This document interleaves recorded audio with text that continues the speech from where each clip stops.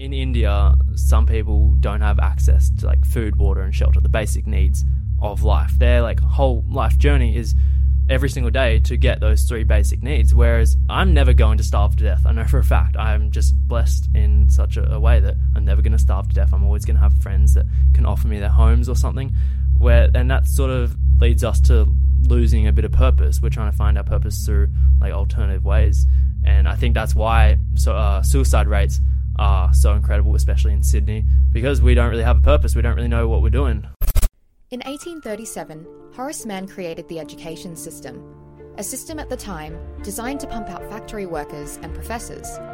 The same system that is still being used today in the 21st century. Now, Mann's system is backfiring. We are being moulded by the same industrial system that has existed for close to 200 years. That system delivers us into a digital economy that has no need of our outdated skills. This isn't our teachers' fault. This isn't the government's fault. This is due to a rapidly changing world full of technology and unforeseen circumstances. And us Gen Zs are caught in the middle. Welcome to the Driven Young Podcast, the podcast for stressed, overwhelmed young Australians, teaching you practical life skills you can implement now to set yourself up in life. And now your host, Byron Dempsey. Welcome back to the Driven Young Podcast. Today's episode, I have a seriously amazing guy on. He is a travel vlogger with over 500,000 followers online and one of the most down-to-earth people I have ever met. Luke Demant reached out to me a while back as a listener of the show, just like yourself, just to let me know he really enjoyed the show, and we chatted back and forth and I invited him out to lunch. Since then, he has come along to some of the meetups I've been to, and he joined the 5:30am club and has started his own club where he lives. As I mentioned, Luke is a 20-year-old dude who basically travels around making videos and getting paid to do so. Well, this was before COVID, but now he started a digital marketing agency to help others grow their brand the way he's grown his. In this conversation, we get into his story and we start off with a bang.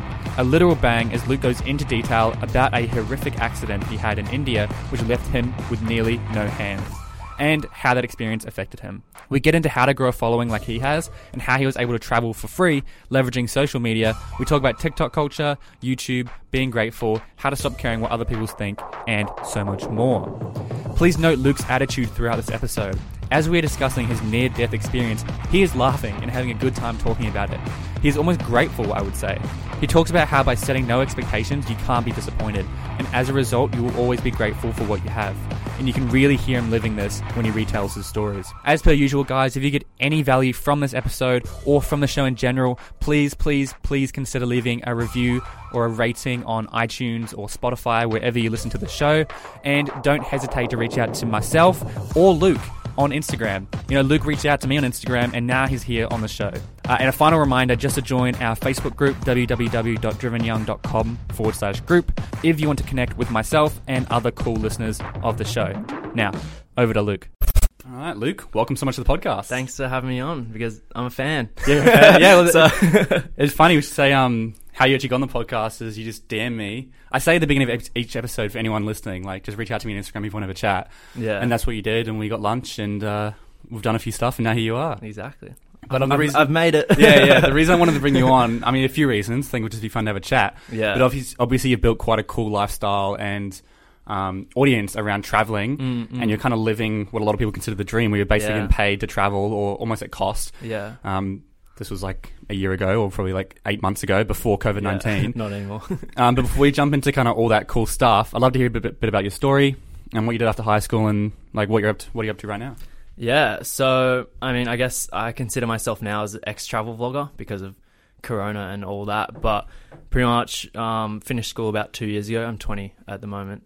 Finished school, worked for like about 6 months, and just like worked my ass off 6 days a week, just continually just saving money. And I had a goal. I was like, I'm going to get to $20,000 and then go off and travel, film videos over there. Ended up going to Sri Lanka right after actually the bombings, Easter bombings that had just happened. So right. When was this? 2000? May 2019. Okay, 19. So that's when I'd left. And then, the bombings had just happened a few days before that. So a little bit of a interesting first sort of solo experience for me. Like, I didn't really see another tourist for about a week until I was sort of in a more touristy area. But then, went traveling around Thailand, and then went to India, and that's where I really focused sort of on travel vlogging and all that kind of stuff. And then built a YouTube channel around that, and yeah, I came back here. And how did it work? You created your first vlog, put that up. Did you get traction first video, second video? Were you getting nothing at the beginning? Like, how did that all? Yeah, like I filmed a few videos in Sri Lanka, so about like 4 or 5 videos. They had like a couple hundred views, but it wasn't until I reached India and I actually linked up with someone else that I was traveling with, where I filmed every single day, and just like the consistency of filming every single day. Yeah. Like it just, all of it one night, just it blew up, and I think I gained like 5K in like one night. And then from there it was like 2K like every day. And then obviously that just compounds and just continues on, sort of thing. Yeah, awesome. So consistency is key. 100% consistency. Yeah, and because everyone wants to know, how do I start a TikTok, a YouTube, an Instagram at zero? Because you had zero with when it came to everyone travel had vlogging. zero at one point. And everyone wants to be a travel vlogger, because it's like you got to travel, make videos, and you know, if you can get a big enough audience, you can get sponsorships, so you can get paid to stay at this hotel or whatever it is. So, you know, it's quite a compliment. So congratulations on that. Thanks. But obviously it's gone a bit downhill because the world's shut down and travel's shut down. It's gone downhill. I always have a thing, like I can't ever string trips together. Like something always happens badly. Like on my first trip, I came home. That wasn't really a bad thing, but I was like homesick and everything. I'd been away for like 6 months. So I came back home for a few months, went to a few birthday parties and all that, and then went back to India. And on my second day there, I was celebrating a festival called Diwali. I'm not sure how much of my channel you've looked into, but I was celebrating a festival there called Diwali, and it's basically a thing where you just blow up a ton of firecrackers. And I actually had one like blow up in my hand. Far out. So I was in hospital for about 2 weeks, lost like my middle finger and index finger. Yeah, let's see. Yeah, it's Far out. pretty crazy. Looks pretty good though. No, it's remarkable what Yeah. If you saw, I'll show you the photo after this. You've seen it? Yeah, okay. I've had a look into it. Like that shouldn't look like that. Yeah, like, it's wow. remarkable how well it's been healed and everything. So, and then obviously like came back and did rehab for that, and then went back over to see all my surgeons and Sorry, let me just clarify for anyone listening to the audio. You're missing a finger. Yeah, my middle finger. I mean, by the looks of it, you basically got 2 fingers merged into one. Yeah, so You've got no nail on that finger. No. You can see scars all over your hands. Like, there's blew up in your hands, and really, like, yeah, like I mean, if you can see there, but it like split my hand right down the middle there. Far out. So yeah, thumb was pretty much off the back of my hand, just attached by that little bit of skin there. It was like hanging. It was crazy. What happened in that? Were you like, do you remember it? Do you just Yeah, no, do you black out? No, I remember it. It just like it blew up, and then I thought it was a dream at first. Yeah. And I was like, oh, what the hell? Like this isn't a dream. And I was like counting on my hand, like 1, 2, 3. Oh, what the hell? Like this is actually real life. This isn't a dream. And then like I sort of just went straight into survival mode and just ran straight back to the house. I knew I needed to like cut off like circulation, because the next thing could happen is me bleed out. Cut off like circulation with a wire, and then they all helped me like wrap it up, and then we just like sprinted. So you didn't like pass out or anything? No. I'm surprised. Didn't feel anything either. I think I was just in so much shock. That's the adrenaline kicking in. Because they say that like I've heard with like chefs and knives, because their knives are so sharp, they'll be cutting, and they'll like slice open their wrist or something, and they don't even notice. Yeah. And then until they see it, and they really like, oh, and then they feel the pain, because their brain hasn't registered it, because it was like so sharp. It's a similar thing. It's like it just blows up.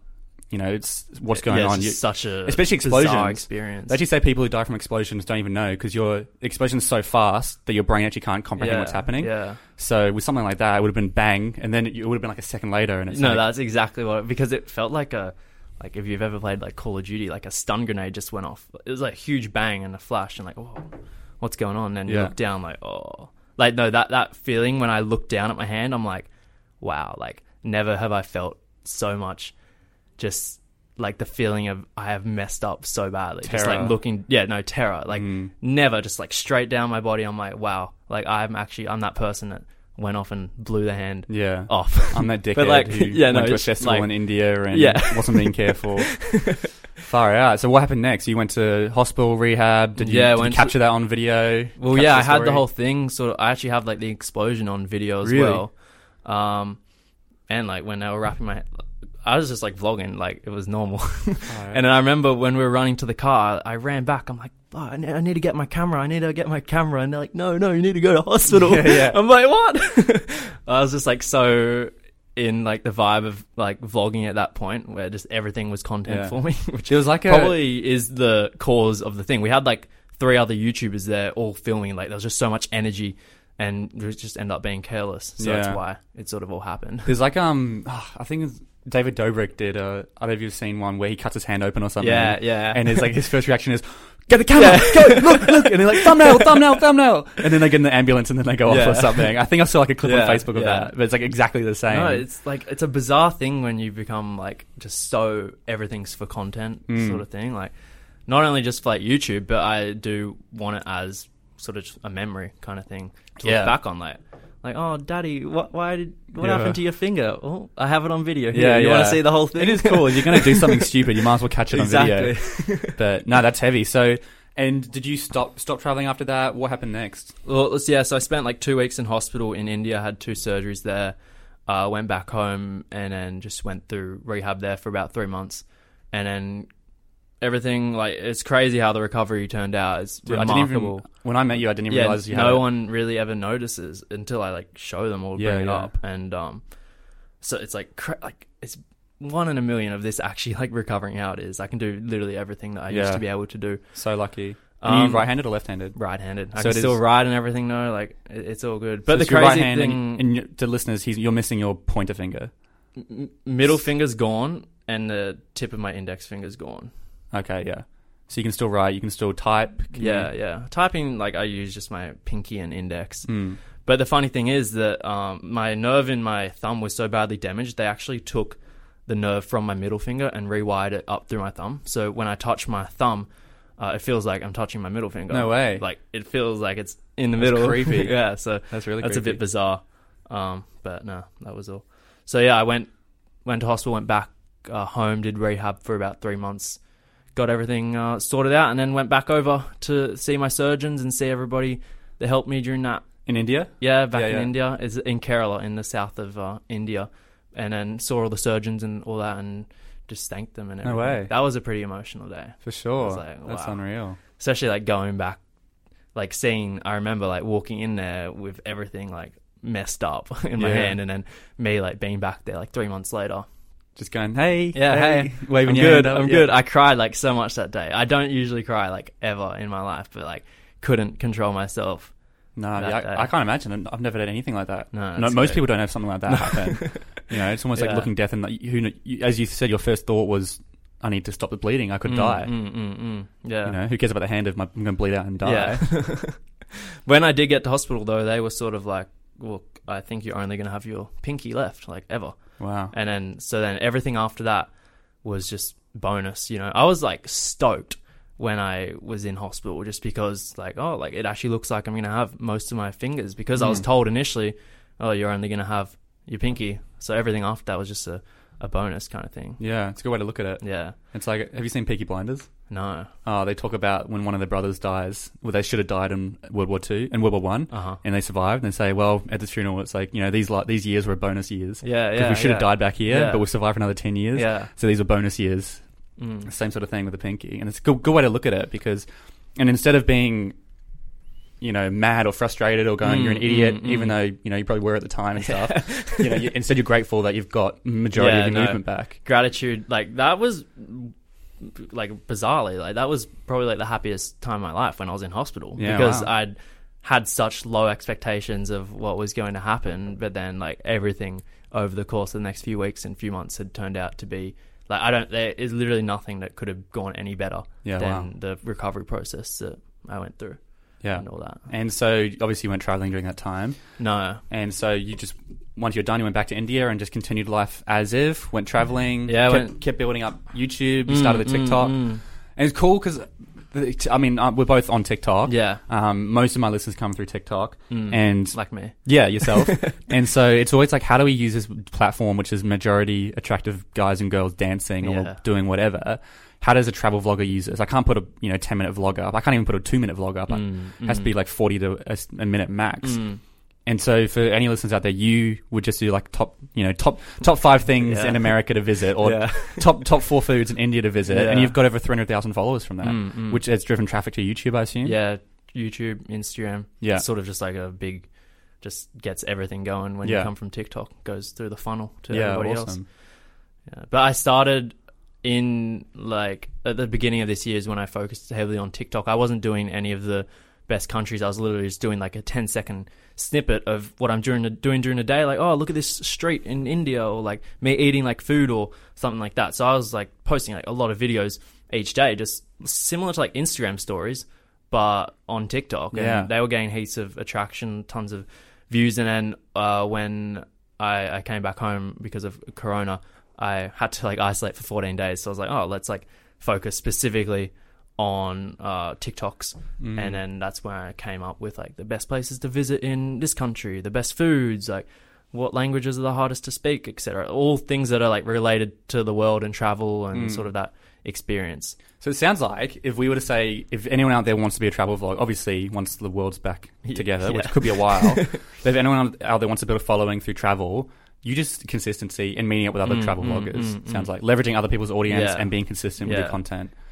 Consistency 100% is the key, especially on TikTok, just like posting just every day. Like my videos at least are very simple. Like I literally just point on the screen and you can just do a ton of them maybe in one day and then have them in your drafts and just upload them every day. And then again, of course, like leveraging your audience and working with other people and creating a community, not just for the followers, but just because these people are sort of also like interested in the same kind of stuff as you, and just working with them and just building a relationship with them. And so were you actually making money off of this? Were you getting sponsors? Like what was happening? Were you traveling essentially for free? What was... Yeah, so like YouTube was my only source of income during the first trip and both of the trips to India. So just paid through YouTube. The first one, like ads. Yeah, ad revenue. So ad revenue. Just more views, more money. Essentially. Yeah, essentially. Like Indian viewers, like CPM is pretty low, so it wasn't that much. But it like I was more than breaking even on the cost of travel, and that was like the first trip that I did. But after I went back with my hand, I was like a little bit more smarter in the way I did it, and I was working with like hotels and just staying like in 5-star accommodation for free, just with like an Instagram story and all that kind of stuff. And like I had some like really like rich friends in India at that point, so they were like putting me up in hotels and letting me stay at their place and driving around in Lambos. And yeah, that's great content. So but yeah, it was just so like at that point, anything basically travel was free at that point, and then any like ad revenue was just going straight. If you're traveling for free, yeah, no, that's a pretty cool situation. And like, I was still being very budget friendly. Like I could live off $20 a day easily over there. So I was like making a fair bit of money from YouTube, and then also like not spending. Well, I wasn't spending anything because everything was sort of being given to me, and then just anything that I saved straight back into the bank account. And the thing is, like, you know, you're a fan of the show, so you know I talk about this a lot. Like, that's not an option when you're graduating high school. It's like becoming a YouTuber isn't an option, or start traveling. It's like it's a very non-linear way of doing something. And you know, it'd break my heart if you just ended up following something that you're not passionate about, or you just went into, you know, a degree or a job or an internship or whatever it is, and you just did this, and instead you went and traveled and you figured out. So it sounds like you wanted to travel, and then you went, how can I make money while traveling? Yeah. And bang. Yeah, like when I was like 17, I was making like videos just at home. I've always been like a content creator, and I sort of always wanted to be like a YouTuber kind of thing. And then sort of like at the back end of year 12, I was like watching a lot more travel vlogs. Like I sort of lost interest in school, just knowing that it wasn't I wasn't going to go to university just because I didn't really feel it benefited me. And then I was like, oh, like let me mix like my content and YouTube into something that I'm passionate about, travel, because all these people are traveling the world, and like why can't I? Like I always have that mindset, like if this person can do it, like why can't I do it? It makes no sense as to why I can't do exactly that. That's the thing. It's like if anyone has ever done it, you can too. Yeah. Especially in Australia, like, you know, we're so wealthy compared to so many people. It's like you're probably comparing yourself to someone who's actually worse off than you, and you've got an advantage over them. And so it's like it's annoying that that's not an option, and it's because it's risky. You know, you might have gone to India and you might not have got any views on any of your videos. Who cares? You still went to India and had a fun time. Exactly. But there is no like loss from that, because people go on gap years just to travel. Like even if I didn't turn it into like a business, I still, you know, had a gap year to travel. I can go back to a job, then I can go enter university, like I'm 20 years old, you're 22, right? Yeah. Yeah, like we're so young. Who cares? Even if I wasn't, if I had like 2,000 subscribers on YouTube, I'd still be doing content for probably up until I'm 30. By then, I hopefully wouldn't have failed, but I'd be like, oh, okay, maybe like, you know, I've been focusing on for like 10 years. Maybe I should try something else. Like, the problem is everyone does the opposite. They'll do a month, or they'll post like 5 times on TikTok and they won't have a viral video. Yeah. And they're like, oh, damn it. and then they give up. Yeah, and it's such a bad mindset to have. And because I was the same, we called it the audience of none. What's something you would do for an audience of 0 people? And for me, or anyone out there who wants to start a podcast, you probably have an audience of 0 people. I had an audience of 0 people. Yeah. And you just got to start and have that mindset. I was like, I'm willing to work on this for 2 years without making a single dollar or looking at any analytics or anything, because I know I'm going to learn, meet cool people when I interview like yourself. And then if I go 2 years and I haven't got any traction, maybe I'll go back to the board and have a look at what I'm doing. But you've got to have that mindset. Yeah. Like Gary Vee always says it a lot, like when you're 18, even to like 25, you should be going like high risk, high reward, because university and a job's always going to be there. You can always get a job. Like even when I came back recently from India, when Corona happened, I just went back to my old job, just got some cash, and that sort of helped me like stay afloat sort of thing. Yeah. Like you're just always going to be able to do those basic things. But when you're 30, 35 years old, you're not always just going to be able to go off for 2 years and travel. Like, you probably got kids. Yeah. You probably got a mortgage. you have a lot of stuff like included in your life at that point. You probably built a lifestyle that requires you to earn $100,000 a year because you've got a mortgage, you've got a car loan, you've got all of that. Therefore, you can't just travel. Yeah. And I think I did Kentucky and the age limit was 30. Yeah. Which is cool. Oh, maybe it's 35. I don't know. But it's and that was like for the young people and stuff. But I think the oldest person was like 26. Yeah. And that was the oldest person out of like 40 people on the group. And obviously Kentucky is very, party heavy, and it's probably not the best, but it's so important. It's so important that we take risks. I've got a whole bunch of money saved right now because I talk about saving, so I actually do it. I've got a whole bunch of money saved, and I was like, instead of investing this in a property or a shares or whatever, I'm like, probably for me, I just reinvest it into the business and this book project we're working on, and whatever project, it might completely fail, and I might have failed, but once again, I'm 22. Like, I look at everything in life as like an experience and a learning curve. I don't regret nothing in my life. Even exactly the same. Like, even if I was to spend all my money on just this one thing, which I didn't do, but like if I was just to lose all my money, and then I'm like, oh, all right, look, start from the bottom, just work my way up, go get a job, save money, like hustle. And we're not saying go drop 20 grand on no, Reddit I'm not saying anything, that, but go like gamble and just lose it all. We're saying, like, obviously, if you can figure out something, like India was a perfect example. Yeah. If you went to India and you created videos and you got no views, you made no money from it, no personal brand, anything, you still went to India, had a fun time. Yeah. And especially in Australia, where we're so whitewashed almost. I know we're quite a culturally diverse country, but because we're an island, we don't see any of the other cultures. We don't drive to Rome or Italy like other people in Europe or in America, where we're so far away from everyone. It's so important that we go learn from other cultures. Yeah. And you learn so much from like when I went to Europe, oh my God, I learned so much about culture and stuff. Like, that's why I'm so fascinated with India. Not only because, like, literally India is like Europe. Every state in India is like a new country. They speak a different language. They eat different food. The people look different. Like, you go in the northeast of India, they look more Asian looking, where you're in the south of India, they're darker looking. Like, this is the same country, but the diversity in that country is just incredible. Like, it's just... But we just say they're all Indians. Incredible.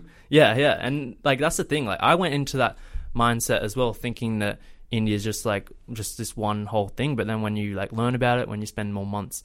multiple months in that sort of environment, you learn like so much. Like, I didn't know, I thought Indian was a language. Like, they speak like 50 languages in each state. It's like crazy. So you just learn like so much just from putting yourself in a different culture, in a different experience. And that's why I'm so fascinated with Asia, because it's something completely different to what we have experienced in Australia. Yeah, I went to Vietnam last year. And it's interesting, like, just like the food, like the flavor, they've got so much more flavor in the food. Everything was sweeter. Like, I actually didn't like that. It was way too sweet for me, even the fizzy drinks and stuff. But yeah, once again, and it also, often when you travel as an Australian or American or Canadian or any of these developed countries, you're probably going to realize that you're quite better off than a lot of these countries. And so it gives you a really good perspective. In Vietnam, oh my God, it was so loud. Like, non-stop bikes everywhere. There's literally no traffic rules. We had a bus just like turn in and cut off the entire traffic lane, and I almost like went straight into it. I just slammed the brakes. And I had another one where we were driving along, and his car like overtakes me, and then it hits its brakes to like turn in somewhere. And I'm like, you idiot! And it's like absolute mayhem. And and they're staying in these tiny little houses. And it's like, okay, I appreciate what I've got now. I've been to India and Vietnam, and like everything that you said is like 10x in India. Like poverty is worse in India. The horns and the drivers are bloody awful. I mean, like surprisingly, everyone's used to that like kind of crappy driving, that there actually aren't that many accidents. Also in like Bali and these other countries, because it's so packed, the speed limit's like capped to like 40 kilometers an hour. So there's actually not that many accidents. Versus us over like I can't imagine if they came over here and they would need to get a license or something. Oh man, like, it'd be horrendous. There'd be so many accidents. But like you look, like you drive around in India and you're like, how are there not like more accidents? Like this is just unbelievable. But it's because they're like used to people cutting them off. They're used to people slamming on the brakes. Just somehow just works out. And it happens all the time. You can't get angry all the time. Otherwise you'll just be perpetually angry. Oh, and the horns, man. Like, you know how we like use horns when like someone cuts us off or whatever? I barely even use a horn. But like literally, like if you're just going around a corner, horn, just let someone know that you're coming around. Like just, it's just constant. It's constant, just everything. And it's crazy because it kind of works. Yeah, it's crazy. It just works. Yeah. But and India's a classic example of like really you mentioned you have really wealthy friends with Lamborghinis, but then you probably saw ridiculously poverty people.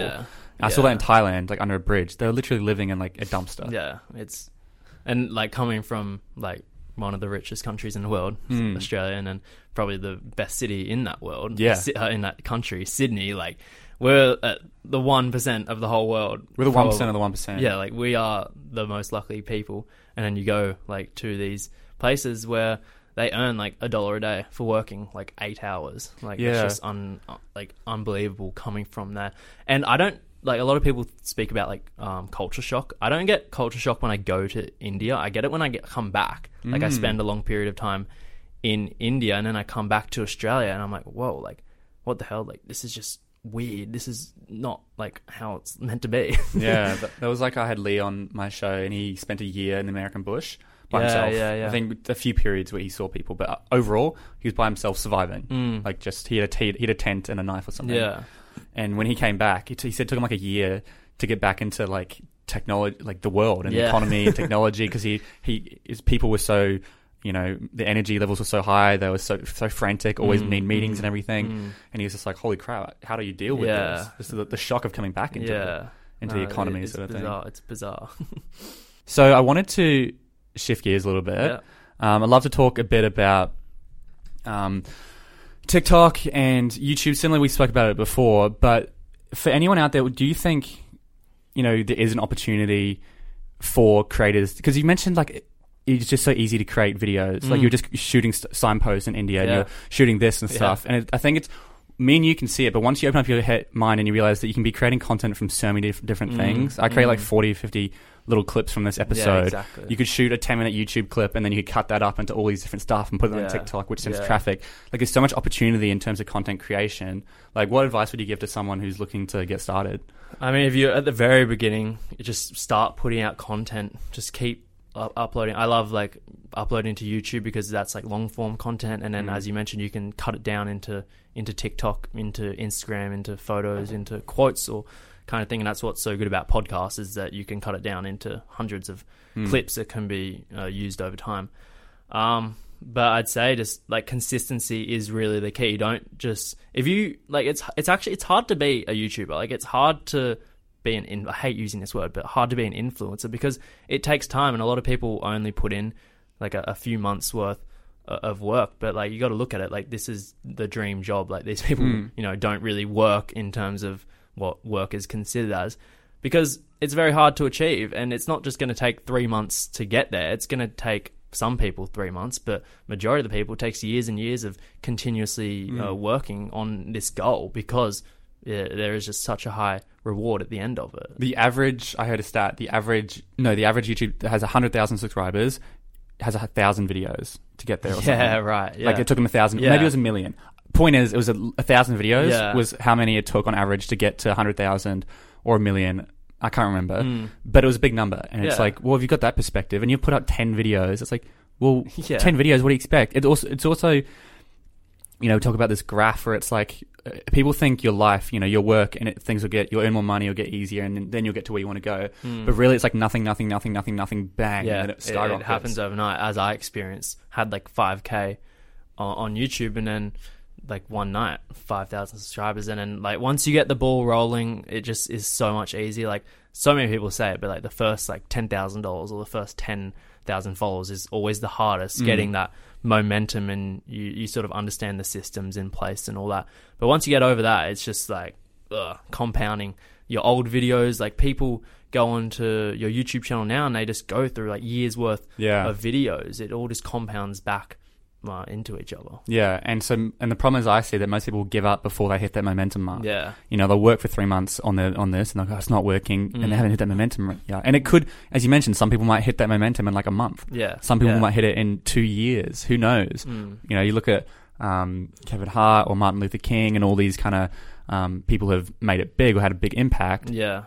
Kevin Hart pitched 400 times. Martin Luther King had to do his speech in front of 3 people at a time and stuff at churches and stuff until he did it in front of thousands of people. And so it's just that getting to that, understanding that the momentum's there. Yeah. You just got to hit it. And it's also sort of your mindset going into that. I go into everything that I actually want to achieve knowing that I'm not going to fail. Like I don't really put a timeline on it. I'm just like, okay, I'm gonna achieve this, like no matter how long it takes. And thankfully it hasn't, like the things that I have tried to achieve haven't really taken that long. But I think it's also like, some people aren't meant to be YouTubers. Like sometimes you're just not that interesting as an individual, and you have to have the self-awareness to realize it's a reality. Yeah, you're not really that funny, or you're not really that entertaining. Like I see a lot of people on TikTok, like 10-year-olds, like doing I don't even watch TikTok anymore, but like what's a renegade or something? Sure. Like, and they post these renegade videos, like thinking they're going to get famous, but like, I mean, yeah, you're like 10 years old, you don't really know much about social media or anything, but like, you're not really entertaining, you're not really bringing any value. But that's the problem with most TikToks. I mean, the big TikTokers, you're talking like, the massive ones in America, like the D'Amelios and stuff. No, there's kind of 2 things I see to it. The number one thing is a lot of people will hate on them because they're now set for life. They've got millions of dollars coming in, which is fair enough because I don't think they deserve that, and I'm sure they would agree they didn't deserve that. All they did was post some dances. The other coin is they didn't ask for that. All they did was post some dances. That's true. And that the followers just came. They didn't mean for it to happen, and of course they're going to take advantage of it. You would do the same if it happened to you. 100%. So it's kind of the 2 sides, but it's the same thing. And I see all these TikTokers, they'll get big, and they might be really smart and creative at first, but then they get to the point where they just follow trends and they just do the dance or whatever, and they don't really add any value or any entertainment or anything like that. And it's like, why are these people we're looking up to when it's like, I just don't understand, because there's so many cool TikTokers who there are cool people. Like, Blake Pavey? Yeah. He's coming on the show. Mad. He's funny as. He's such a good bloke. His content is so funny. Yeah. Like, it's just funny. It makes you laugh. Yeah. It's really smart, intelligent. Like, those people should have 50 million followers, like Charli D'Amelio. Like, there's so many funny people that make me laugh. But that's the thing, like, some people don't want to just, like, laugh. I mean, God, that's kind of a stupid thing. But some people don't want that, like, edgy, sort of entertaining content. They just want to see, like, a familiar face in Charli, like, D'Amelio. Yeah. She wants to do a renegade or whatever. You do you, girl. Exactly. And so I'd be making TikToks like that if I was... And that's like what 90 million followers. And that's what people are saying since the Creator Fund came out, which means that TikTokers are getting paid per view, like YouTube. Yeah. A lot of them are just posting as many videos as they can because they're getting paid for it. But that's the thing. They are going to... I mean, they're at the point where they're set. Like, they're not going to drop. But some people, like, at the million mark, if you don't innovate and create new content, you are going to drop down. Like, This could be an interesting statement. I would say anyone under 5 million on TikTok isn't safe. Yeah. Like... It's easy to get followers on TikTok, and like if they're just putting out dances and stuff, what's your long-term goal?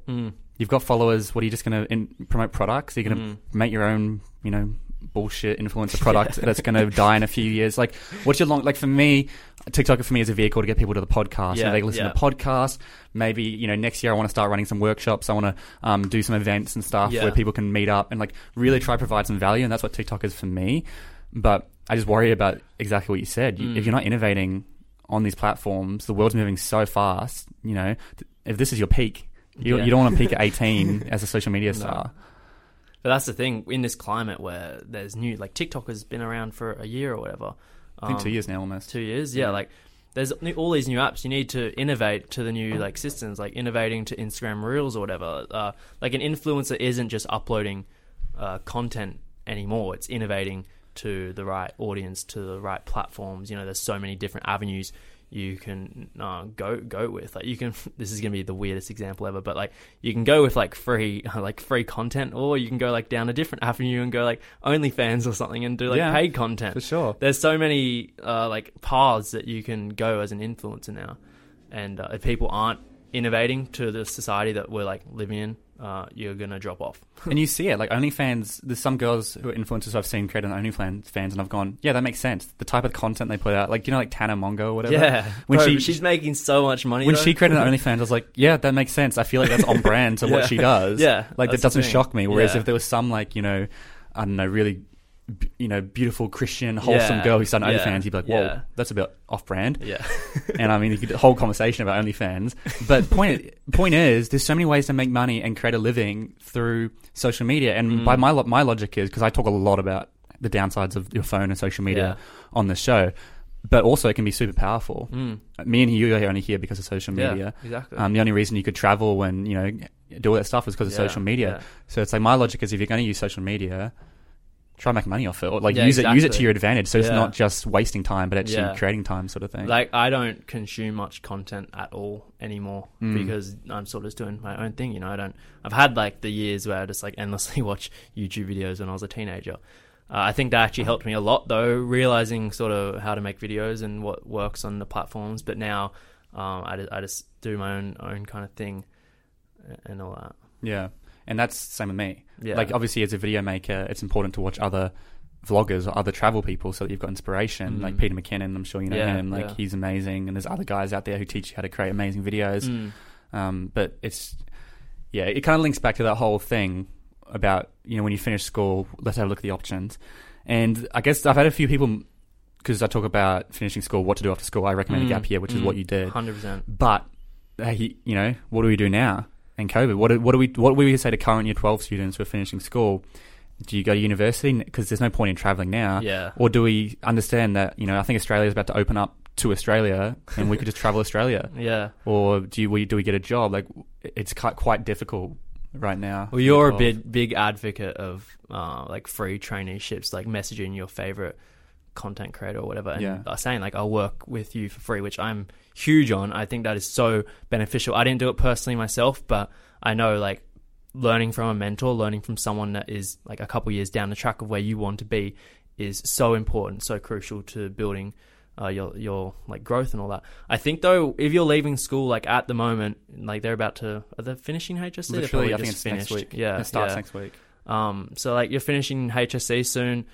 I would generally, like, a lot of people just go to uni because they don't really know what to do, what they're going to do. I'd actually like sit down for like an hour, just yourself, and genuinely like write down on a piece of paper what you can actually like see yourself doing, and write down the pros and cons. And when you actually decide on a career, I mean, again, a career only really lasts like a few years now. Like I'm always chopping and changing, like careers aren't what they used to be. But when you find something you're genuinely interested in, I'm sure there are a lot of ways to achieve that goal alternatively to university. Like go and find someone that is in the position that you want to be in 3 years from now and message them. Like send out 100 emails to like all these CEOs, or maybe not CEOs, but people who have experience in the field that you want to be in. Yeah. Say, hey, like I'll work with you for free. Like I'll work my ass off.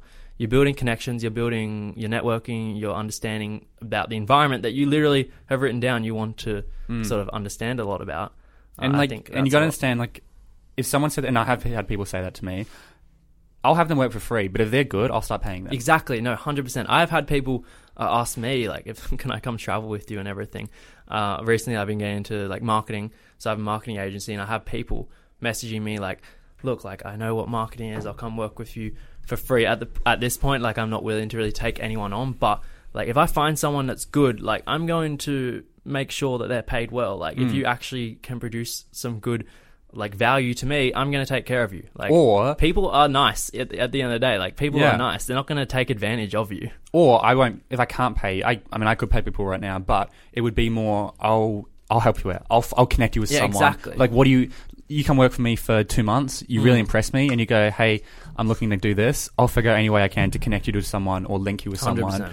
And that's so important because all you need is one person. You know, they've got that, there's a saying, it's like you're connected to everyone in the world via 6 people. Yeah. Like, for example, at this camp I went on, he said, he said, as in him, he's connected to Obama. And he went, I know this person, and he knows her, and she knows him, and he knows her, and that's Obama's assistant. So now I'm connected to Obama through 4 people, and then he points at us and he goes, you're connected to Obama through 5. That's so good. You're now connected to Obama Yeah, through 6 people. Bang. I know Obama. Yeah, and any of the listeners out there, you're now cool. connected to Obama through 6 people through me. Yeah. I'm connected through him. Yeah. And it's that same sort of thing. So if you have that mindset where you can go meet someone, and if you provide enough value, they'll either pay you or they'll, they should. And you might get screwed over, and that's just part of life, and that sucks. And I don't know what to say, but if you get screwed over, that really sucks. Yeah. But hopefully you can turn that into a learning experience. Yeah.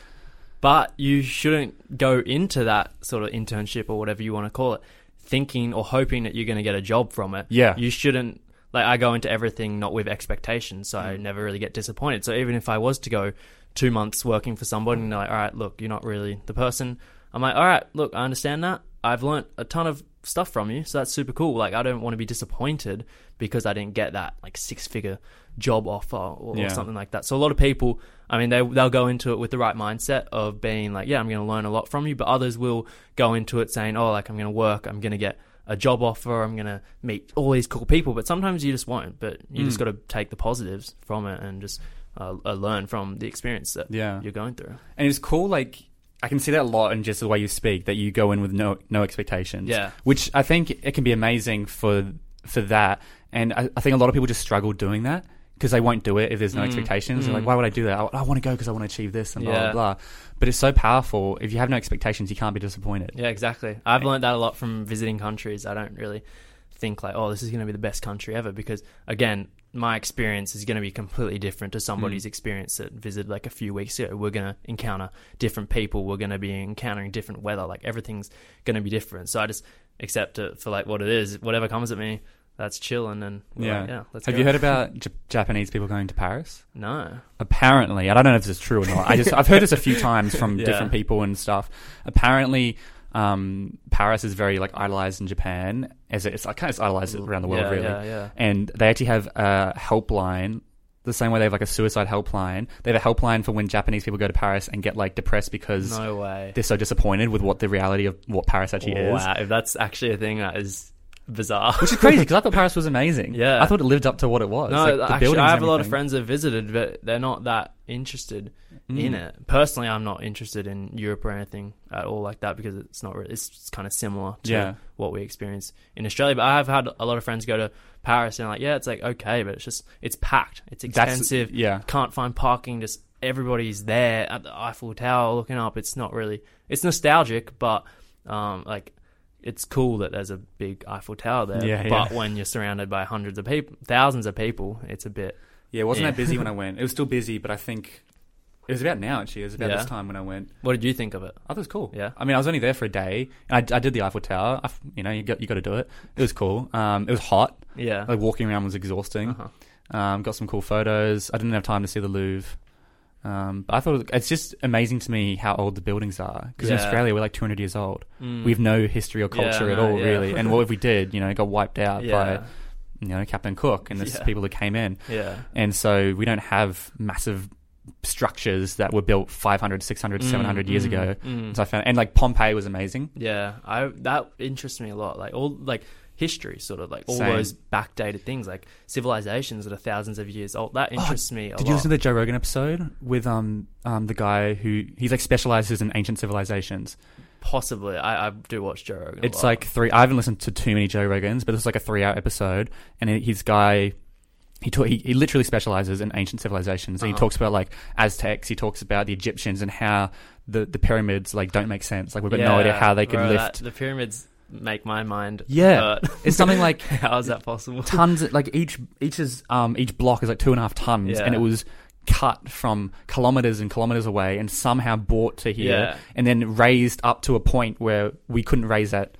Like even with technology we have, it would be difficult. Yeah. And then they said like it had to be so perfect that if you mislined a block on like level 2, that would compound and the whole pyramid would break Yeah. because it misaligned, a few centimeters off here, then goes bigger here, bigger here, bigger here. Yeah. So it's just like unbelievable. Like It's bizarre. Like, I've done a little bit of research into the pyramids. I find it so fascinating. So do I. Because I think it was built like over a 20-year period, and it had to be like 13 of these blocks had to be put in place every hour. And I'm just like, how is that? Like, how are we in 2020 and we don't know the answer to that? Like, I don't want to get into conspiracies. Well, but that's the thing. Like, I don't believe in conspiracy theories, but the pyramids is like, man, maybe because this theory is that aliens built it, yeah, right? because they're like in line. There's like 3 pyramids in line across like a few other planets or something. I don't know. But I love how we're talking about history right now, because I was talking about this the other day, because pharaohs and Roman culture fascinated me so much when I was a kid. Like, before going to high school, I had like all the books and the pop-out books and stuff. And for some reason, when I went to high school, history like just crushed the class history. It crushed my love for history. I don't want to learn the stuff we're learning in history at school. Look, we need to learn about where we came from in Australia, even though it's so depressing. Yeah. Like, hearing about how poorly the Aboriginals were treated, it is important to hear about. But like, and even the way we did World War II, I just found it so boring. Like, the way I think we could learn World War II is like maybe split up a class, like 60% of Germany, 30% of America. Then you've got Anzacs here, and then we all role play. And it's like, okay, so Germany, what do you do now? That'd be cool, because I'd learn from that. That's how I would learn. Yeah. Instead of sitting in a textbook memorizing dates, it's like dates are irrelevant. We can just Google that at any point. And so, and I think we can learn so much from human history, because it's fascinating. And Rome is fascinating because at one point they were the power. They like ruled the world essentially. They were such Rome and Greek and everything, and they had politics. They had like unbelievable soldiers who had unbelievable war techniques, and they had training and amazing stuff. And then they collapsed. And we went into the Dark Ages, and people were shitting on the floor and killing each other with dumb stuff. And there were knights who had like they didn't have any of the shield technique. Yeah. And you can see that throughout human history, that, we'll build up, we'll collapse, and we'll build up, collapse, build up, collapse. And I think it's important that we learn that sort of stuff. Yeah. No, it's super interesting, like looking back on the hundreds, thousands of years ago, like just on like civilizations and how they lived in comparison to like what we're kind of doing today. Like, you're speaking like all these Greek soldiers. They're like, probably, maybe they have a choice or whatever, but they probably have like their leader or whatever, like sending them to battle. And they didn't really complain about anything. But then we have people, I mean, in Sydney and stuff, complaining about just little things. The one thing I actually spoke about to a friend the other day was like, in India, some people don't have access to like food, water and shelter, the basic needs of life. Their like whole life journey is every single day to get those 3 basic needs. Survival. Survival. Their life goal is survival. Whereas I'm never going to starve to death. I know for a fact. I'm just blessed in such a way that I'm never going to starve to death. I'm always going to have friends that can offer me their homes or something. And that sort of leads us to losing a bit of purpose. We're trying to find our purpose through like alternative ways. And I think that's why suicide rates are so incredible, especially in Sydney and in the first world, because we don't really have a purpose. We don't really know what we're doing with life. Yeah, and especially with so many options and now. Social media, of course. And but especially with so many options now, it's like, what is my purpose? Like, what am I trying to do? And it's that word purpose. It's like, how do we find it? There is no one, golden answer that's going to say, here's how to find your purpose. I talk about, if you just start off by following what excites you, and that can, lead you into going to India and then starting a vlog and then starting, and who knows, traveling might not be your long-term purpose. I don't know what your purpose is. Do you even know what your purpose is? Neither do I. But I just do what like makes me happy through that day. Yeah. Like, I enjoy being on this podcast. Like, this is something that makes me happy. So probably happiness is my purpose. But again, I don't know exactly what makes me happy in the long term. I know like immediate factors make me happy. But it's interesting you say suicide rates for first world countries or developed countries like Australia, America, Canada, UK, probably most of the listeners of the show, because how can we be so well off but have higher suicide rates than countries that are developing and have to find food and water every day? It's like, I don't know if you've heard me talk about this before, but Australians, Americans, whatever, they'll often like finish school or something and they'll go to like Nepal or Africa to build a school. And they'll be like, and the ironic thing is, actually, I spoke about this with Joe. Yes, I think you're going to say, because Joe did Nepal, right? But the ironic thing is, those kids are happier than us. Yeah, those kids that you're taking photos with, they're just running around playing soccer, with their sticks or whatever. Yeah. They're actually internally happier than most 100% high school students in Australia or these developed countries, because they don't have constant comparison. They don't have the pressure on them. They don't have all the society expectations. They're just living their life. Yeah, exactly. Even though they might be, malnourished and everything, it's crazy. Like, and some of the happiest people I've met in the world are in India. People that have barely any money, but they're still willing to let me come into their home and have tea, and their parents cook me a meal. Like, they literally have like barely any money, but they're so happy and just content with life. And I think that's what a lot of Australia is missing out on. Just being content and just happiness. I think like my main goal in life is just happiness. That's my sole purpose. That is my purpose, as I said, like happiness, just being happy and content. Yeah. But a lot of people aren't able to find that. And I think a lot of it comes down to, you can probably attest to this. A lot of happiness comes from the relationships we have, not just, romantic relationships, but like my relationship with you right now. Exactly. I appreciate that. And I introduced you to some people at the 5:30 Club, and now hopefully you'll appreciate their relationship. And like it's so much comes from relationships, and that's why, like you mentioned Joe, who was one of the most recent episodes.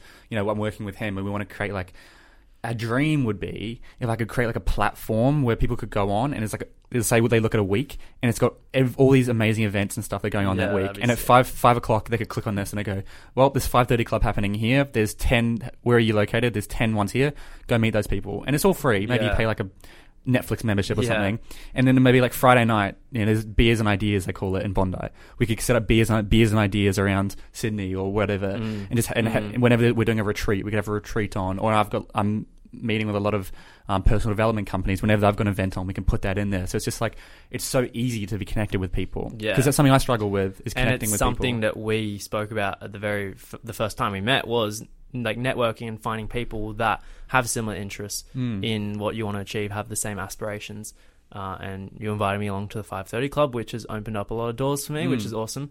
But like, it is hard to find people that are interested in what you want to do in life. Especially when you're not doing a linear pathway. Because at uni, you often will meet all your other uni friends. Or maybe you'll join a society and you'll find the societies or whatever it is. And so that can be quite an easy way to meet friends, where it's like, with you and I, we just kind of went off and did something. Yeah. How do you meet friends who are doing that? It's hard. It's very hard. And that is a positive social media. Like, it has allowed us to connect with those people.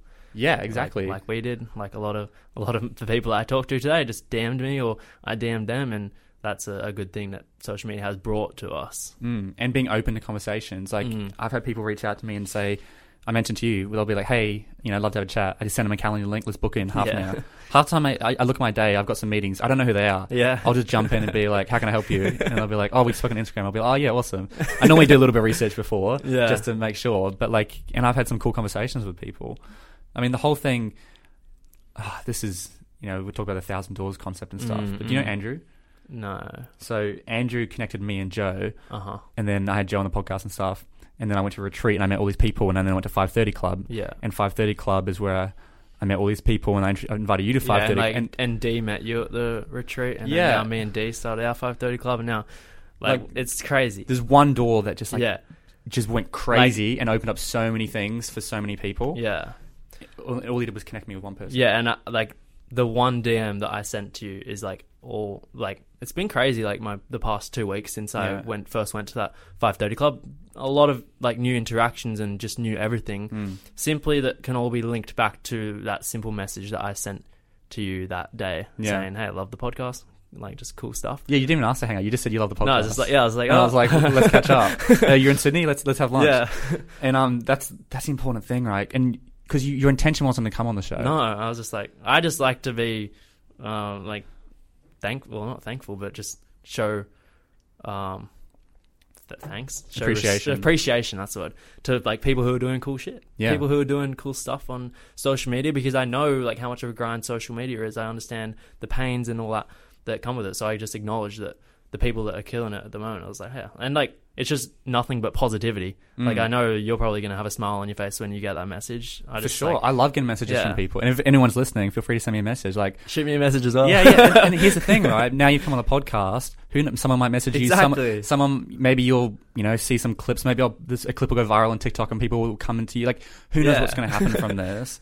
And, you know, it's just being that open-minded, having low expectations. Yeah. Nothing might come from it, and that's fine. And that's the thing. I don't care if nothing. This has been a cool conversation. I'm happy to leave this room just knowing that we've had this cool conversation. If I'm just looking at my recorder right now, we are recording. But if this wasn't recording, I'd be annoyed. But at the same time, we could probably just do it again, and I've the had same stuff would come out. I've had a fun conversation, right? Yeah, that's the point. It's like it would be annoying, but I've still had a cool conversation, exactly. and we could do it again next week or something, or just now. Yeah, it's not the end of the world. Yeah, and so maybe the key linking thing of this episode is having your expectations set low. Yeah, it's a good way to go into life. Just have no expectations. Just accept like what benefit does expectations actually bring to you? Nothing. Exactly. The having low expectations, no benefit. The only positive is that it's all upwards from there. But having and setting high expectations, you have to have such a great experience to exceed that expectation. More than likely, it's going to be the opposite way, and you have a negative experience, and then you're miserable and all that kind of stuff. So I don't really see the benefit of having expectations. And this problem with you see, you know, how can people who are worth so much money be depressed? Because they have the expectation that money is going to bring them happiness. Yeah. Or they have the expectation that money or the car that they get or the house they get is going to bring them happiness. Yeah. And really, it's not that. As we mentioned, it's probably more the relationships you have with people. When Steve Jobs died, I'm sure you've seen that letter. He wrote a letter and he's just like, I've got this amazing company. I love Apple. I've built so much. Yeah. But I have a bad relationship with my family and friends, and a lot of my employees hate me. Yeah. And I feel like I haven't achieved what I wanted to achieve. Arguably one of the most successful people in modern history to society standards. But it's just understanding that he didn't have the strongest relationships with people. Yeah. And that's the issue that society is bringing up, that money is happiness. Thankfully, we're sort of leaning towards the sort of more... Yeah. I feel like social media has really helped pushing people towards sort of their dreams and really aspiring to something they actually want to do instead of going through like the traditional routes that has been used like previously. But I think it's been really good having like different perspectives of the people that have gone unique ways and being happy at the end of that. Because as I said, for me, happiness is the only goal sort of thing. But again, like rich people, some of them will be happy, but a lot of the happiest people in the world, as I said, are in India, are in the poorer parts of the world, but they're just happy. And it's funny, I'm trying to get him on the show. I don't know if I will. He's the happiest man alive, he's called. Oh, yeah. And he wrote a book called Happiest Man Alive. He's 100 years old as of this year, and he is a Auschwitz Holocaust survivor.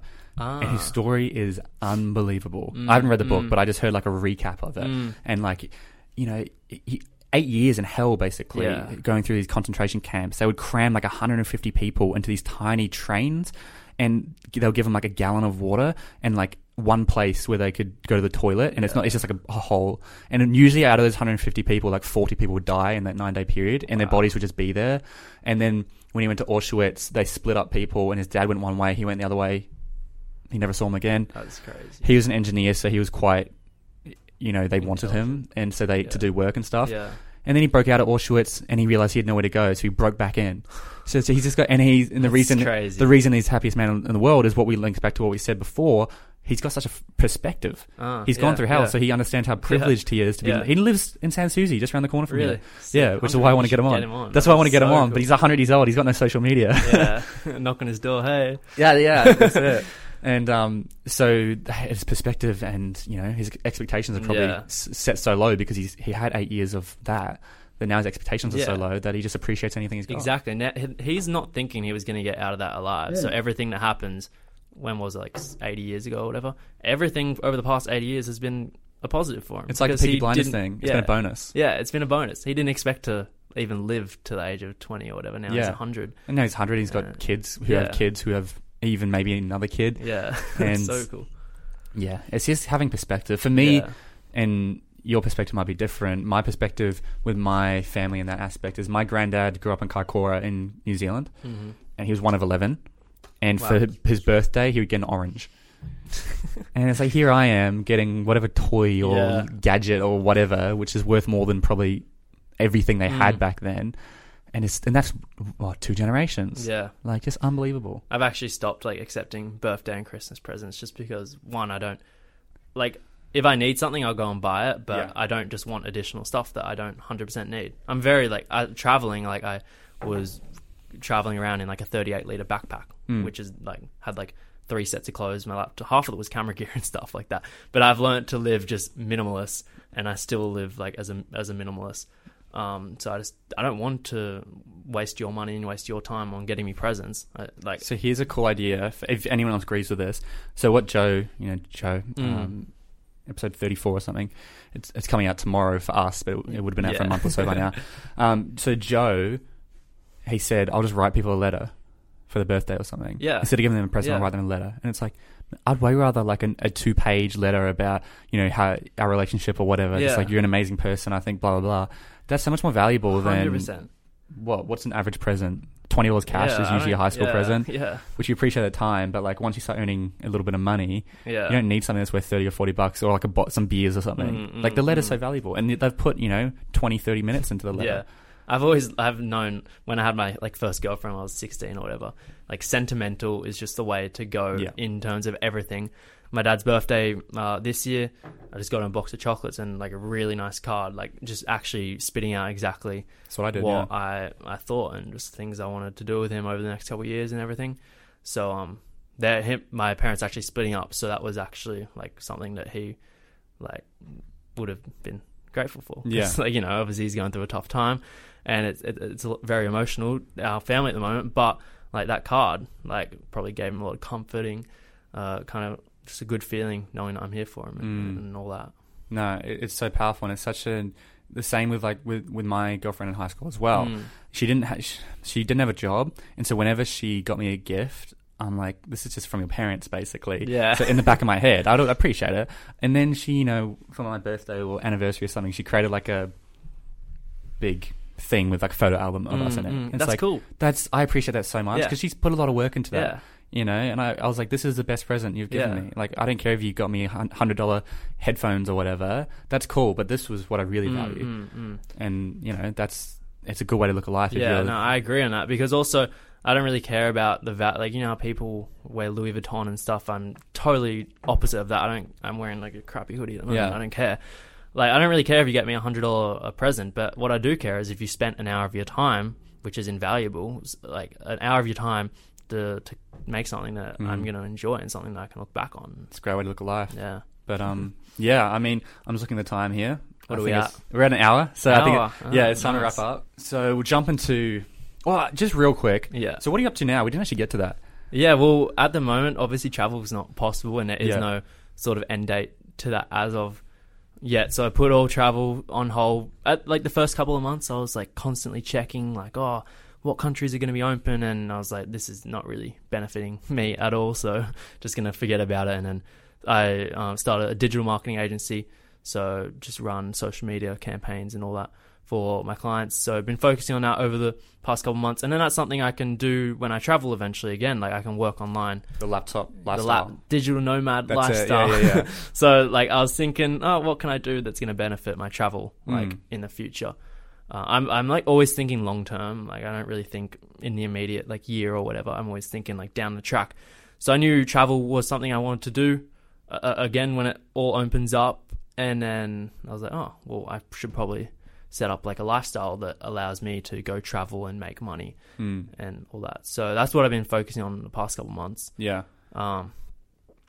Travel is the thing. You're just leveraging the skills that you've developed for building your own brand. Exactly. And building your own. So like, I obviously have a lot of experience with social media growth and TikTok and Instagram and YouTube, and now I'm working on a Facebook page. So like, I have skills in that industry, so I'm actually like useful to businesses and all that. So it's also something I'm really interested in because I have that background with social media. I understand it all. It's like, I actually enjoy waking up at 5 o'clock, going to the 5:30 club, and then working, and then going to the gym and all that. Like, my life at the moment, I love it. It's so cool. I just wake up like at 5 o'clock, and I'm just keen to get into the day. Like, I know a lot of people, unfortunately, are waking up at like 7 o'clock, and they're like, I've got to go to work, blah, blah, blah. Like, I can't see myself living anything like that. Like, I mean, if you enjoy a 9 to 5, go for it, 100%. If that makes you happy, go for it. But for me personally, I have the self-awareness to understand I don't want a 9 to 5. I want to be in control of the work that I do and who I can do it for. Which is Futurists are predicting. I mean, that's how most Gen Zs think. Yeah. And I put out, actually, even recently, I put out content about the traditional life. I think this went pretty well on TikTok, and people were saying, "But what's wrong with the 9 to 5?" Or they're saying, but it feels like it's the only thing to do. How do I get out of it? And it's just like, listen to the podcast for number one. That's literally what the show is about. But it's a good step that you're like getting insight by listening to this podcast. You're here listening to the right people on how to get out of the 9 to 5, people who are sort of doing their own kind of thing. And as you mentioned, like, if you love your 9 to 5, that's great. The important thing isn't if you're doing 9 to 5 or if you're not. The important thing is if you love what you're doing. Exactly. That's all it comes down to. And I know a lot of people who love what they're doing and they're working 9 to 5 or whatever, and that's great. And good stuff. Yeah, and they invest in money and they're smart. And you can have it's not hard to be wealthy if you just do what you love and then invest and use your money wisely. Yeah. The Australian economy is built that you can be successful through that. We've got super, we've got all that sort of stuff. It's unbelievable how easy it is to be rich. Yeah. Like, I'm not rich by all means, but like even Warren Buffett is just saying, like, invest when you're 18, $100 a week, and you have like $3 million by the time you retire. Yeah. It's so simple, but so many people. But the reason we're both saying it's easy to be rich and we're not rich right now is because we know it's a long-term game. Yeah, exactly. And we can see that's easy to be rich over 20, 30-year period. It's not easy to be rich overnight or over a year period. And it just doesn't work like that. If it was easy, everybody would be rich. People think, like, as I said before, like, being an influencer, being a YouTuber is hard. People think that all these things happen overnight. Being rich doesn't happen overnight. Yeah. Sure, it happens to the very odd person that comes up with incredible product that is innovating, that actually changes the world. But for the majority of people, it is a grind. It takes a long period of time. And you got to start comparing yourself to really good-looking people, right? Yeah. Like, understand there are a lot of influencers out there who have built a career through actually this is what we talked about before with TikTokers. Like, there's people out there who are actually putting out value, who are putting out really funny videos or whatever, and they might just not be as naturally good looking, so they don't get as much views. And you're comparing yourself to the people who are just famous because they're good looking and going, why can't I be like that? And that's the issue of social media, is that I'm guilty of it. I only put out like 1% of my life, and it's like the best 1%. Yeah, for sure. I make it very visible, like, this is my best life. Like, there's a lot of dark sides to travel, which we haven't gone into, but there are like periods of time on my most recent trip where I'm just so lonely, like the worst depression I've ever felt in my life, because at the end of the day, I'm here in India with nobody that's actually like close to me. I'm all here by myself, just filming vlogs. Like, I felt lost. I was burning out, kind of thing. But like, nobody sees that. No, this is probably the first time I'm speaking about it. Yeah. But everybody has bad times in their life, and I think the unrealistic expectation that we have now with social media has probably leads to the suicide rate that has been increasing. Yeah, and I mean, if you look at the trends as social media came into like society, suicide trends went exactly right with it. Yeah, we're not saying your phones because people. We're not trying to sound like boomers. We're saying get off your phone and everything. Boomer. Yeah, get off your phone. Okay, boomer. It's like, you have to understand, and they'll be like, people will be like, oh, but my phone is when I'm most happiest. And it's like, you don't understand what it's doing to you. It's because you're not aware that it's the subconscious effects that it's and the way that it's shaping who you are as a person. Yeah, it's fun while you're scrolling through TikTok and stuff, or while you're doing whatever, but you don't realize you're subconsciously comparing yourself, especially if you're like 14, 15, 16 and your brain is still developing. Yeah. It's I'm not trying to be negative here about your phone, because we just spoke about how we've both made careers and livings 100%. Through social media and our phone. People listening to this through their phone right now. And so it can be amazing, but just you got to be aware of the dark side. Yeah, I think to overcome all of that and overcome pretty much every issue in your life, it all comes down, for me at least, is into your mindset. Like, I've gotten to the point where I literally just don't care what anybody thinks about me. I post videos or whatever. I've been posting videos since I was 16. I don't care if someone writes a bad comment. I genuinely don't care. I feel actually kind of bad for them because they took the time. Yeah. They literally wasted their time, typed that comment. I've never written a negative comment on anyone's post. Who are these people? Like, why are you leaving these? It's beyond me, man. I don't know. If I see a video that I disagree with, I just don't say anything. Exactly. I just keep scrolling. Or if I disagree with it, I put it into like something like actually logical, like constructive, whereas like, I don't know, maybe like political, like I actually like explain my view and why.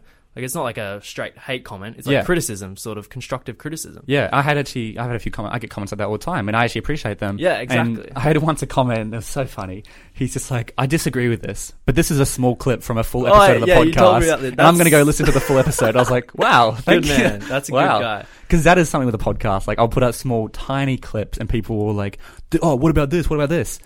just listen to the podcast, and we actually cover that Yeah. in that episode. And a lot of people go, especially when you're doing the short clips and don't have context to the Yes. 20 minutes before. Yeah. A lot of people just go straight off of that one video. No one actually knows like context to anything. And again, no one knows, like 99% of my life I keep to myself. Like not even my family members, my closest friends know. Like no one has the full context as to who I am. Nobody knows 100% who you are. It's all just like in your mind.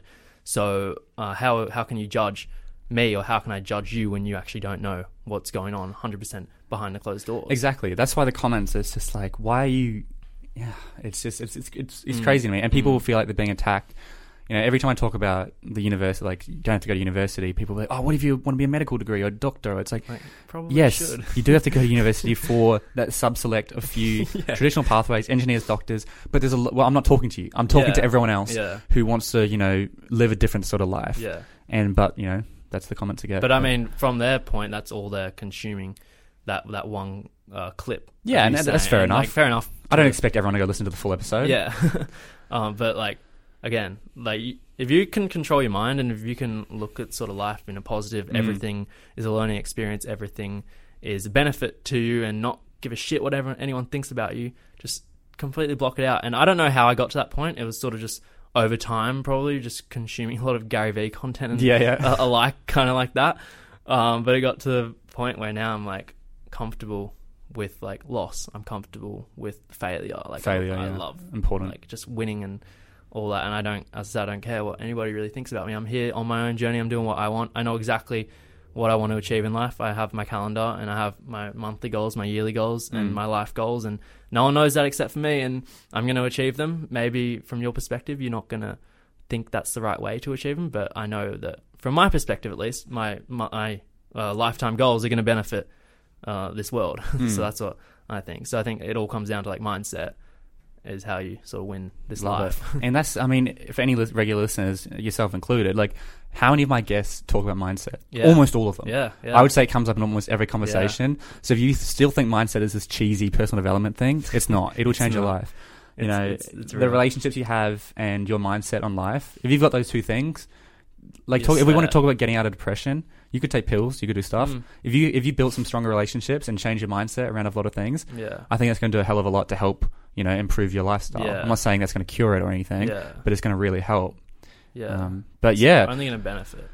Mindset's crucial. I don't know, that might be your answer to this question. You know what's coming up, but like It won't be the answer though. Okay, well before we wrap up, awesome conversation. Yeah, it's been good. So what's your number one piece of advice for young people? You're still young yourself. So young. It's fresh, but we're talking high school. Anyone who wants to live a cool lifestyle like you, or like achieve the sort of mindset you've achieved. I think we spoke about it, like to go high risk, high reward. I have it like tattooed on my hand actually. Chase your dreams. Love it. That's awesome. Just people, like especially young people, like this next decade, if you're leaving school, is going to be the most critical point of, I mean, I hate to say critical, but it's going to be a very important life. It's going to shape who you are. Yeah, it's going to shape what career path you're going to be. And if you are going to regret like not doing your passion when you're 18 years old and you get to 35, and you're always going to have that resentment and wonder, oh, what if I went and traveled? What if I pursued that travel vlogging, and now you're like in a crappy 9-to-5 that you don't like?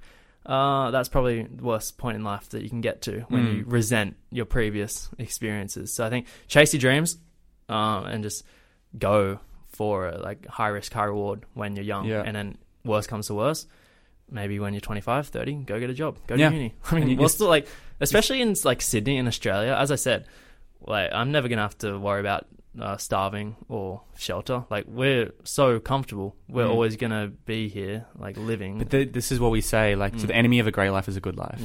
And so in Australia we have a great good life, but it's 6, 7 out of 10. It's very comfortable. It's not enough for us to get out of it, because we don't have that pain that people in India have, as you mentioned. And it can be a trap. No, but I think just go for it. Just think if you're happy, what is going to make you happy, and just do that every day. Maybe after a year it's something else that's going to make you happy, and go for that. And I'll add, just based off stuff you've said in the conversation, what I think would go underneath that is don't set expectations.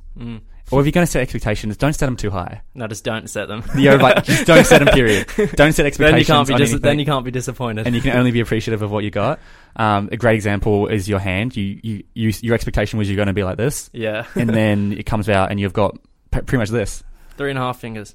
Pretty good. That's pretty good for me. Yeah. I'm happy with it. Yeah. And what was the other thing I was going to say? So it's chase your dreams, don't set expectations. Mindset, self-awareness. Yeah, mindset. I think it's and just don't worry about what people think about you. Oh yeah, no, that's a big thing. That is like, if you want to be happy in life, that's what you need to go for. Don't care what people think about you. Like if your auntie, I quit, like when I came back from travel, I went and quickly got another job during Corona, and then I quit that, and then my auntie came over a few months later, and I was like speaking to her, oh yeah, like quit my job, I want to get into marketing. She was like surprised, like this 60-year-old like auntie, like okay boomer. She's like, what? Like why would you quit? I'm like, well, like I hate it. I didn't want to go to work. I wanted to pursue something that I actually can see myself doing in the future. Yeah. And she's like, oh, like you shouldn't have done that. I'm like, I don't care. Like, cool, good for you, but you don't understand why I did it. Like, a great story good for you. A great story I heard the other day. Actually, my dad was saying there's a guy who he's quite old now, and so he was growing up in the Industrial Revolution. Yeah. And basically, you're a factory worker. Yeah. And he was not meant to be a factory worker, but pretty much everyone is not meant to be a factory worker. But this was the times it was in. And his dad managed to finesse him an office job. Yeah, right. And he was incredibly, like, very hard to do. He got an office job. And so he goes in the office, and it's like this, the bullpen is just desks everywhere, and it's like a big line of desks. And he works there for a week, and then he comes in one day, and one of the women who's sitting at the very top, who's been there for 50 years, doing this job for 50 years, just finished. And she's retirement, having a little party. And everyone shifts up one desk. Oh, my God. And he saw this, and he went, this can't be the next 50 years of my life. Yeah. And he ditched. Good. And he ditched, and his dad was mad at him because he got him this amazing office opportunity. Best thing he ever did. Yeah. No, that's good. That's so good. Because, like, again, self-awareness, mindset, he became aware of that environment. He doesn't want to be living in that environment for 8 hours a day, going to work like that. Exactly. I mean, if you can control your mindset and control self-awareness, figuring out what's going to make you happy, what's going to propel you in life, then I think you won life. 100%. Luke, thank you so much for coming on the show. No worries. It's been Thanks a pleasure. And for anyone who wants to find out more about you, check out your YouTube, check out your TikTok. Like, I'll link it all below, but like, where should they go? Pretty much Luke Demant on everything. LukeDamant. Yeah. TikTok, Instagram, and YouTube. That's Luke Demant. So check you out on Instagram. I guess Instagram can send them to everything else. Yeah, just Instagram. Like, it's all linked towards like the one funnel. So once you're in one, it'll take you to. But guys, go check him out. He's got some awesome content. I know you're going to start going back on TikTok. Hopefully, we'll see. We'll see how you go. But anyway, thanks for coming on the show. Thanks for having me. That's it for this episode of the Driven Young podcast. Thank you so much for listening to the entire episode. That means the world to me. And if you got some value out of it, please shoot me a message on Instagram or reach out to me. Or I would love for you to leave a rating or review on this podcast. So make sure you are subscribed, and I look forward to seeing you on the next episode.